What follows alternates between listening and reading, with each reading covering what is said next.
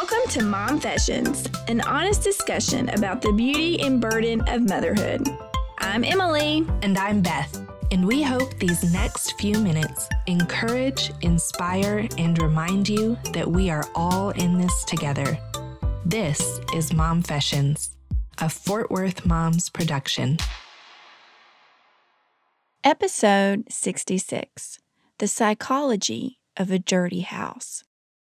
Hello, Momfessions listeners. We are back in the studio today, aka Emily's Closet, and we are going to talk with a guest that we've actually had here before, and we're really excited to have back. Dr. Kristen Criado is here today. She is from Malama Behavioral Health out of San Antonio, actually. She joined us before to talk about helping our kids with anxiety, and she is here again. And today we're going to talk about the psychology of a messy house and kind of all that comes along with that. So welcome, Kristen. Thank you for having me. And it worked out just perfectly, so it was meant to be. Hey, for those who haven't heard our previous episode and haven't met you before, how about you just tell a little bit about yourself? Certainly. Well, I'm a clinical psychologist and I specialize in a few areas, but one of my favorite areas to help kids, teens, and adults is working with anxiety. And that was, the topic of our previous conversation. But anxiety is not just about being scared of trying new things or nervous when your parent leaves, but it can also get in the way of some of our everyday tasks. And so I'm excited to talk about clutter, dirty houses, cleaning, and how psychology is behind it, how anxiety can get in the way of us doing the things we want to do in our homes. So before we get too far into this, I think I just want clarification on maybe like what's our ideal understanding of a clean house. You know how we've talked before about we have like this ideal mom that lives inside of our head and we're constantly comparing ourselves to her. I think probably each of us have our own kind of ideal definition of what we think a clean house should be. So like Beth, like when I say that, what are your goals here? Well, I think that mentally I have that hierarchy of cleanliness, right? Where for me, I may walk into a friend's house and you can tell that people live there. I mean, maybe there are some toys scattered around. Maybe there's a few dishes in the sink, a basket of laundry on the table or whatever. But generally, there's still a level of cleanliness where it's like their floors have obviously been cleaned in the last week or two, or, somebody picked up yesterday and this is maybe just today's mess. The dishes aren't stacked and overflowing onto the counter. And so my ideal is I'm fine looking like we live here. But where I feel like we kind of stay, and especially lately when I've been struggling with different depression or mental health things, it's kind of this way below standard that, I say like the tumbleweed dog hair that just rolls around my house, or the fact that I haven't mopped my floors in who knows how long. Or, that the dishes are days behind in the sense that we could do a load of dishes in the dishwasher and still have, 2 loads of dishes to do waiting for us. Yeah. I definitely would love to get to a point where we are at just a general kind of lightly lived in status instead of, garbage. Yeah. So you're kind of saying that your ideal is to be, yes, like we live here. It's not a magazine installment. But if you put maybe 1 to 2 hours worth of work into it, you could kind of get it all tidied up and turned around. Yeah, That's and feel like I your could have ideal somebody in your head. come into my home and they would be comfortable and I would not be mortified. Okay. Yeah. So for me, I am a perfectionist personality that just like haunts my life.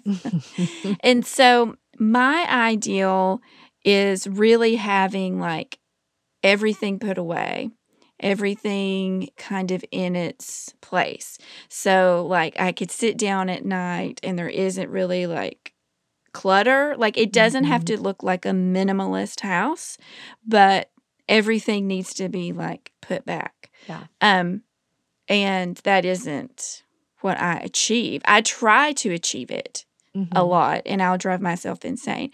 But, you know, when I'm thinking of this is my ideal goal, that's what's living inside my head. Yeah. Okay, see what she said. So when you said that question about what do you envision as your ideal house, I realized I probably need someone to help me with my goals and expectations for myself, even more than either of you. Because when I imagine my ideal cleanliness level of my house, I'm imagining showroom, model house, nothing in the kitchen except the bowl of lemons and a candle and like a pretty vase of flowers and not even dishes. And so when I'm imagining what's an ideal house, I'm realizing my expectations are through the roof. No humans could ever live in the house.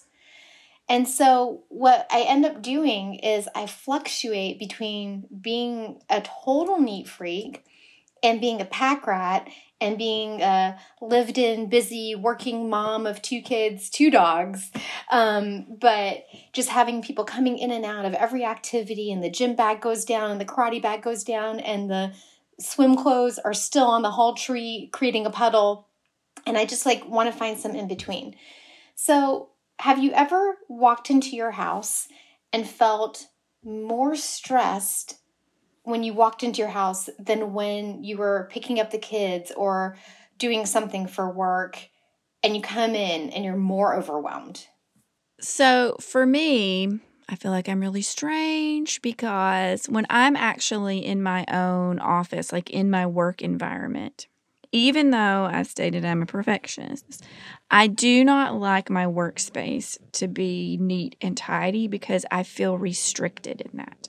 So I like clutter. I like it to be a little bit messy. I feel freer in that. I'm more relaxed in that, and I can be more creative. My mind just feels like more alive, able to function.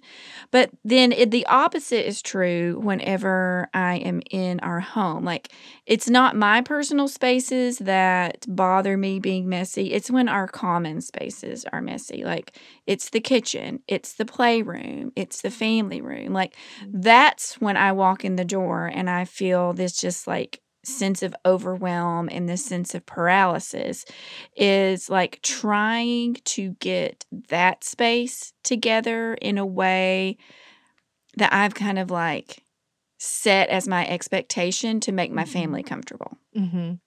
Yeah, I think I relate to you in that it's almost like other people's messes are what frustrate me the most. Mm-hmm. And, you know, also that I have this idea in my head of like, when we hit a certain level of filth that like we've gone beyond, you know? And so when I walk in and there are like, you know, snack wrappers or candy wrappers that I find on the floor, under the couch or on the table, and just generally when there's trash around that just has not been taken care of, that just infuriates me. And I think it's, you know, it is because it's like, well, we are now Oscar the Grouch. Like we have moved in and are just permanently right there in the trash can with him. Like that's just what we are now, you know? So yeah, that and those perpetual ones, you know, that just never end. Right. You can't stop. Yes. I definitely have this assigned worth based on the state of my house, and this idea that if other people were to come in and see how we live, that they would think less of us, you know, and especially less of me as a mother. that I can't provide this space for my children. My children don't seem to care. In fact, they kind of seem to like rolling around in the filth, but I feel like it is a direct reflection of my abilities as a mom. Like the piles are judging you themselves. Yes. And they're just screaming. It's like all of the mess on the inside, the second guessing and the guilt and all of that is now just projected out into my home. And so every time I see it, it's like that I have failed. Right. I get that. I think that we have the things that bother us because of our own expectation. And then we have the things that bother us because of how it affects our family and especially our kids. And so when I have those big emotions, when I see candy wrappers from Valentine's Day on the floor, or when I see piles of toys and papers on the table, it's not just that it's ruining my perfect picture of what it should be. It's also that what I want is for my kids to have a clean space to do their homework so they can concentrate, so they learn good study skills. I want them to have a clean table so that they can have a healthy dinner. So like as a mom, I'm layering all of these levels of worry on top of just walking in the door. It kind of goes along with how high our expectations are and where those expectations come from, because we all three had different expectations for what a clean house, like how do you define a clean house? And a lot of those come from culture or environment or some group within our friend group or our community. And the first thing is when we talk about some other topic other than a clean house, and we're talking about feelings of self-worth, we have to disentangle our view of ourselves from those outward things, what other people think of us or how material things in our environment reflect on us. If you know that you are a clean person, if you know that you are a kind and loving person, if you know that you're a smart person, finding other reasons in your life to build up those positive thoughts that reflect on who you are and having that happen first. So it's not clean your house, then you're a good person. It's like, no, you're a good person already and you're good enough. And from that mindset, then because I know I'm valuable, because I know I'm worthy, what do I also need to change in my behavior? And then we can talk about changing the behavior after. But when you're doing it from this place of I'm not good enough, I can't keep up, then that negative self-talk perpetuates that feeling and that behavior. So the first thing is changing that internal talk. Instead of saying, I'm not good enough, my house is a mess, saying, I am good enough, I'm going to start tackling one little thing. My other internal self-talk has been, if I have to wipe this counter one more time, that sort of thing. And so what I've had to change it to is when I look at the dishes, instead of resenting the fact that there's more and more dishes, I've realized my family makes more dishes, I would think, than the average family because we cook a lot. We cook from scratch. My kids eat pretty healthy. And so I'm like, wait a minute. When I have dishes, it's because I'm a good mom. I can be proud of those dishes because that means I fed the kids well. So I'm trying to change my attitude and my thinking during the task because then I don't resent that task so much. Yes. So first, I love what you said about, because I think when you started talking about shifting your thinking when it comes to, your dishes or whatever, I was like, oh, she's going to say thankfulness. Like we should find things to be thankful. But you kind of shifted that. It was more like an affirmation, like a speaking truth over yourself in those things of we have a lot of dishes because we eat a lot of healthy food and we cook a lot. And that's a good thing, and my kids have extra laundry because they're doing A, B, and C, or because, we spent the weekend camping or, It's kind of, I've used this phrase sometimes in regarding other things, but it's the value and the freedom of telling the whole story, right? Like when we tell ourselves just one part of the story, it usually like imprisons us or restricts us a lot. But like the full story about my counters is that it is monotonous and hard and frustrating to have to clean them, maybe multiple times a day. But the whole story that I'm forgetting is the reasons why I'm cleaning it. It's because I have children in my home that are touching them. It is because I'm making multiple meals, or my kids are making their own snacks, when they come home, and that creates a bit more mess than I would have done. And so it's not just like a pep talk that's shallow to make yourself feel better. No, it's actually reminding yourself of what the whole story really is. Oh, I like the way you put that, the whole story. Yeah, because it is. I mean, it's reconnecting yourself with the reality that you're living in instead of being caught up in the negative self-talk or the ideals that we have that are just simply not reality. Yeah. I think that was a very powerful way to describe it, and I've never heard it so nicely put. Emily, I'm going to remember that and steal that. You can use it. I will. I'll quote you on it. But then I was thinking, what are the other categories of clutter that are hard to tackle? And my other one that I will confess to is I have this box in my bedroom. I have a little office nook, and I have this like old paper cardboard box filled with like random scraps of paper, bills, and things kids drew on or made in school. And this box is broken on the side and things are like sliding out. So I have to like shove other things in it to just keep it balanced, because I haven't really tackled that, and I'm avoiding that one, to be honest. I realized that when I let myself get really anxious about starting those things, that I have all this baggage that I'm bringing to this box. And I'm feeling like there's so many reasons I'm not willing to purge and go through each thing. The anxiety, the stress it causes me to look at that box, because even though the box is, I'm doing my hands like it's small, I just know it's going to take like 5 hours. And so I'm like, I don't have 5 hours. I don't want to spend 5 hours doing this. So then I get stressed about that. Then I start thinking about recycling. Then I start thinking about I bought too much stuff. And then again, I'm snowballing, and you see what I did. Yes. It's like if you give a mouse a cookie. Yes. Well, and my question is, and you kind of mentioned this earlier, on like why we keep things. And so when you look at that box and you're looking at all of the bills and paper scraps and, probably random doodles from your kids, why do you keep those things? Because I have boxes and stacks like that too, where it's like, I'm not sure if I should throw this away or if I can yet, or if my kid sees this in the trash, are her feelings going to be hurt? So I tuck it somewhere.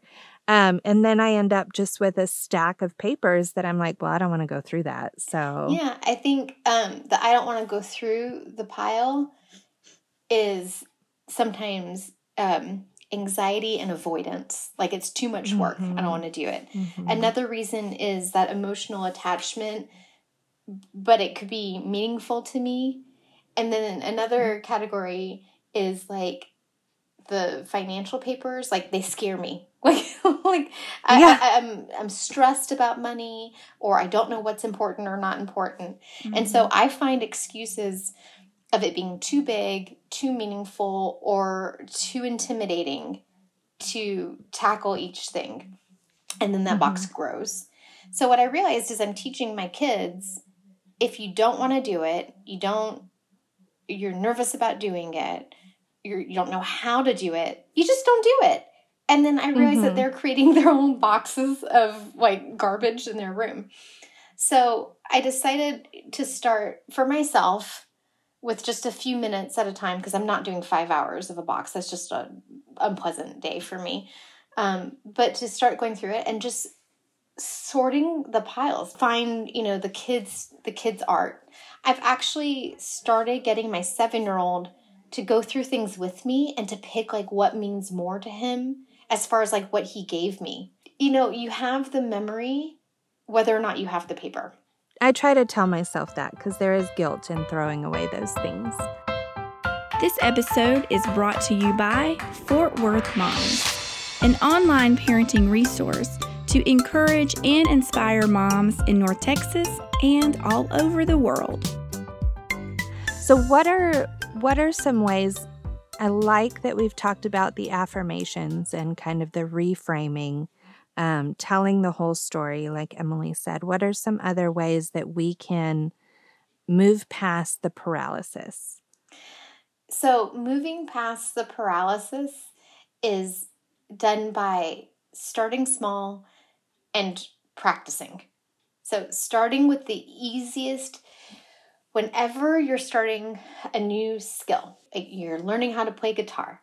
If you try to play the most complex rock song in the world, then you're going to just feel like a failure because you don't know how to do it. But if you start with a simple strumming pattern or holding one string down, you're going to get that pretty quickly and you're just going to start feeling really good. So start small. Don't start with the box you're the most emotionally attached to or the most scared of. Start with the box or pile that's smaller so that you can like have those successes. Because what you're doing is you're training your brain. When I do this, I feel good and I accomplish something. As you're saying that, I'm thinking like when I can clean my bathroom, and because it's one of those tasks where when it's done and you can see. And you can smell it. Yes, you can smell it. You can see it. Good satisfaction. Yes, it's such a satisfying chore. The other thing I really like doing is vacuuming because I feel like there's an end to it, you know? And when I'm done, I've done something, you know? So I think those are my go-to of if I can get something done where I can see the end goal is accomplished, then it motivates me to do other like small things like that. I want to interject an idea here, and I would love y'all's opinions on this, but I also think as women in our culture, we have to sort of unwind and untie the notion that we are the ones who are supposed to do it all, right? And there is also, in my opinion, a way to overcome some paralysis is to delegate and teach to other people and let those things go. You know, letting go of the notion that the state of the house's organization and cleanliness is not yours alone to manage or to execute.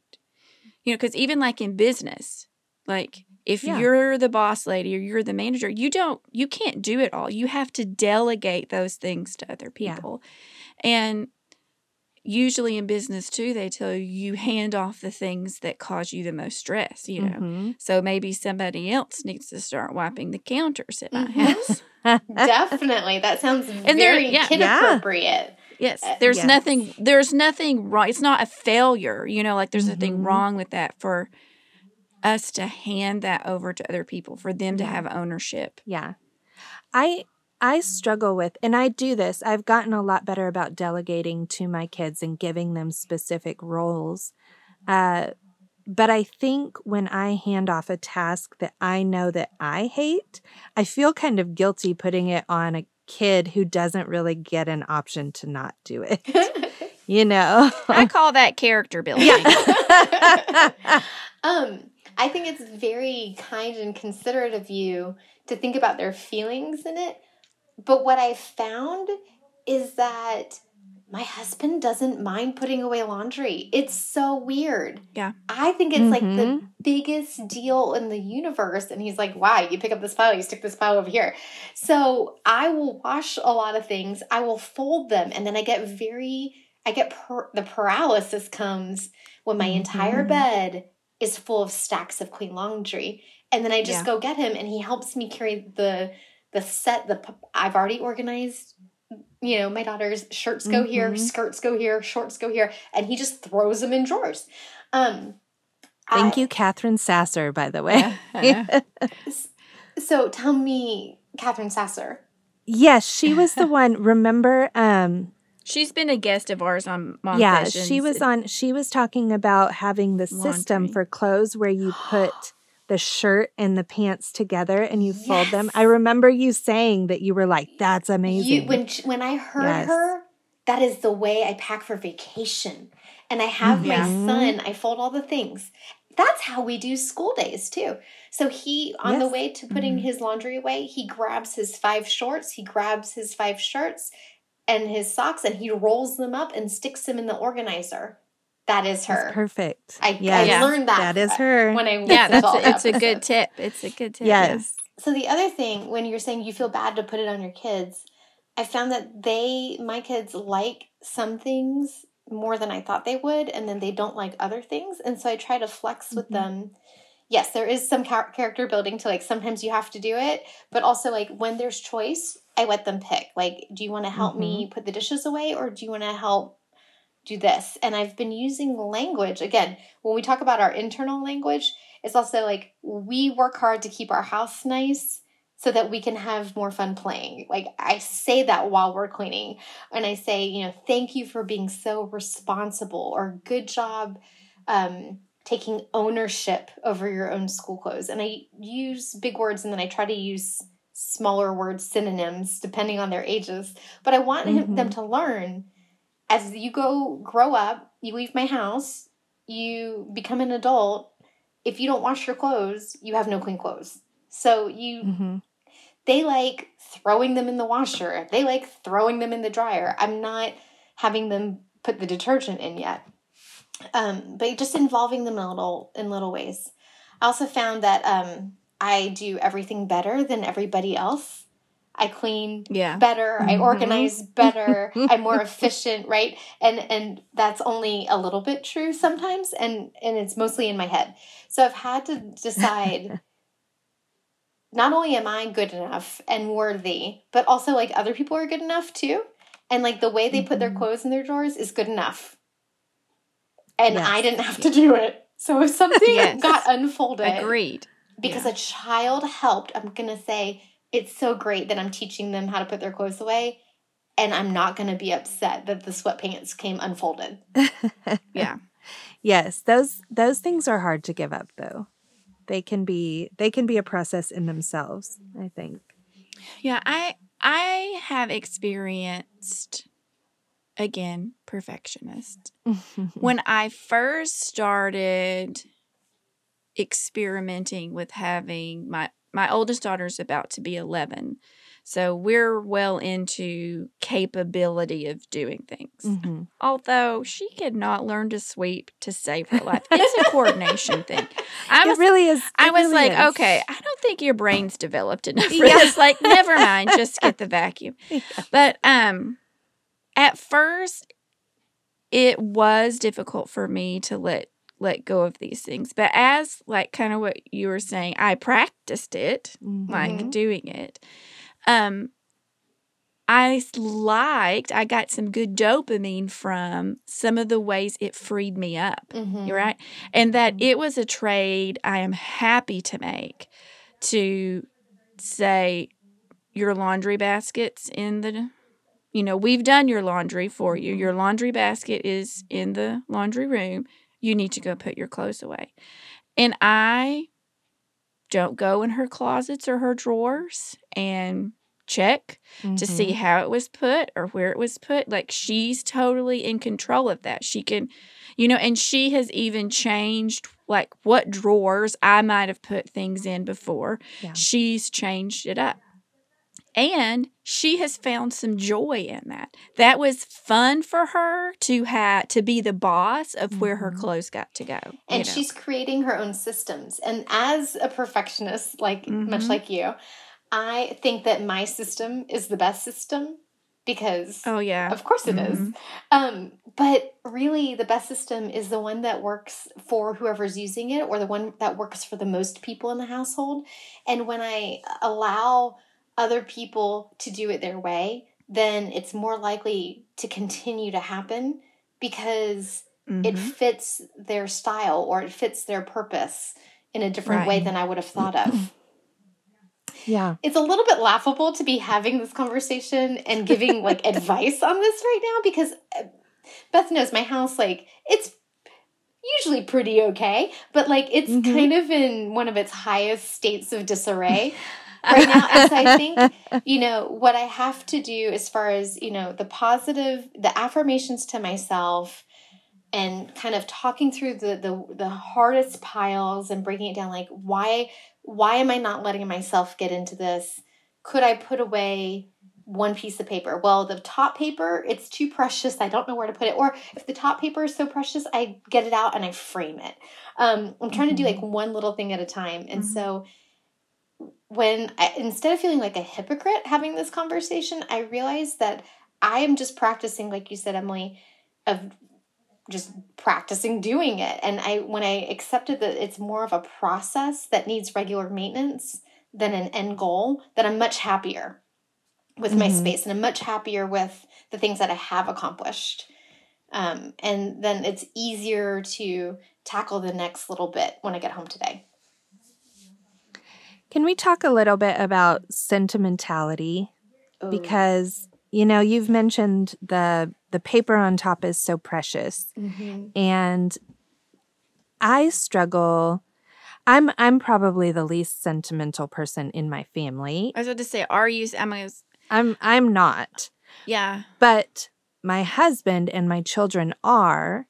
And so my oldest daughter will keep things because somebody gave it to her, and either it's special because the person gave it to her, even if she doesn't use it, or she's worried that if she gets rid of it, the person who gave it to her will be sad. Whereas I'm like, I just don't want to keep moving this around my house, and I'm going to just remember it and I'm going to move on, But my husband will keep everything, whether it's sentimental or not. He goes between sentimentality and, the potential that an item has to be needed in the future. Yeah. So I think I am not sentimental in keeping things except for like a handful of things. So I moved around a lot when I was growing up. So I think that sort of kind of helps keeping things for like an emotional value. I do have some things I have for an emotional value, but I would probably have difficulty getting rid of things. There is a little bit of coming from like a poor upbringing. So I would fall in sometimes to the category of I'm looking at my purses hanging up here.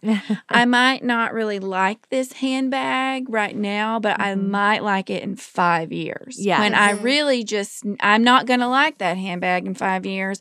Yeah. Or, well, maybe, and then, so there's a little bit of that, but then kind of what you were saying about this is going to take me 5 hours. It's the perfectionist thing. If I can't go in and clean out all my purses and do it 100% to a T, then I'm just not going to do it. Yeah. So I try to practice what I tell other people, which is start small. Better to do 5 minutes than to avoid the 5 hours. And if you go through and you take one purse out, then next time you do it, you have one less to do until you get to that ideal number. And then you can reorganize them and size order and color order and all the things your perfectionist brain wants to do beautifully, because then you'll have the space for it. So the sentimental value of things, try to practice that the time with the person is more valuable than the thing, and that we do treasure things. Like we're human, that's just our nature. But I think a lot of it comes also from like our culture and who has the most handbags, or that you show love by buying things. And so I've tried to get away from that a little bit. And the reality is, of course, my kids have their favorite stuffed animals that Uncle so-and-so bought them. And and they have those things. And so we're going to keep that one, right in the middle of the bed because that's the extra special one. But some of the other things that are sentimental, but you don't use them anymore, who can we give it to? Who do you love that you want to give this very precious thing to? In practice, it doesn't always work. We still have piles and piles of stuff that we just can't part with for who knows why. But for some of the things, to get them out, we just have to find the right person to give it to, either that we know or that we don't know. So we talk a lot about people that we don't know too, and what they could use and what the benefit is to us too. But the benefit of getting rid of some of the stuff that we love but we don't use anymore is that some other kid, that might be their new favorite thing. And then you have this huge space, and we create play zones. And now you have this huge space to play with all your Legos because you've gotten rid of all these stuffed animals. Right. Yeah. Yeah.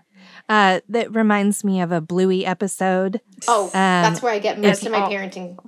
Oh, heck yeah. I think it's called Monkey Jocks.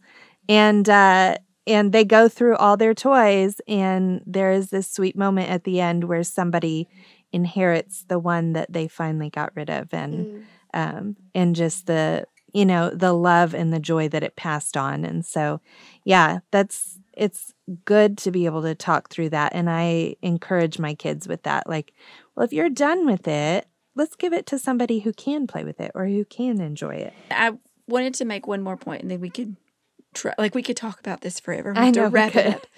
But we do have routines, and this is probably just my personality, right? I love a routine. I love a schedule. But that helps me probably more than anything else not to get paralyzed as much or overwhelmed as often. Because here's, for my kiddos, every October we get a trash bag, a donate bag, a recycle bag. And we go through the entire playroom, all their rooms.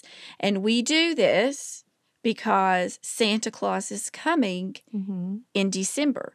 And we look around, there's no space. If Santa Claus brings us something, where are we going to put it, right? When I go up, and we do put things back up, but then I start feeling that need to purge it because I'm a perfectionist and I do like cleaning it out. I tell myself it isn't time for that yet. In October, I will do it, and it will free me up from that, right? And sort of like Sunday afternoons and evenings before we get ready to start our week to take a bath and get ready for the school day, that's just sort of a rhythm that we kind of tidy up, right? So it gives me freedoms on Saturdays. I don't have to tidy up today because it's not my day to do it. Today, I can rest. So I'm not going to get upset because this laundry's here. Sunday's the day that I'll put it away. That helps me. It makes me think, Sunday's coming. That's hilarious. We're going to have a cleaning revival. Right. But if you pair it with good things, if you think however much I do is good enough, and this is not a bad reflection on me, and other people will help, you can tone down the volume on that Sunday's coming. Yes. It feels less urgent and less overwhelming. And I like that idea of having a routine. Yeah. That's awesome. Well, Kristen, thank you so much for joining us again and talking us through these. I feel like we could do this 10 more times and still not cover all of the psychology behind our cleaning habits and why we keep things and why we don't keep things. But thank you so much for joining us and for your encouragement and advice. We appreciate it. Thank you guys for having me. As always, visit fwmoms.com to see the notes from this show, including links to products and content mentioned in this episode. And one more time, just in case you missed it, fwmoms.com. For our moms.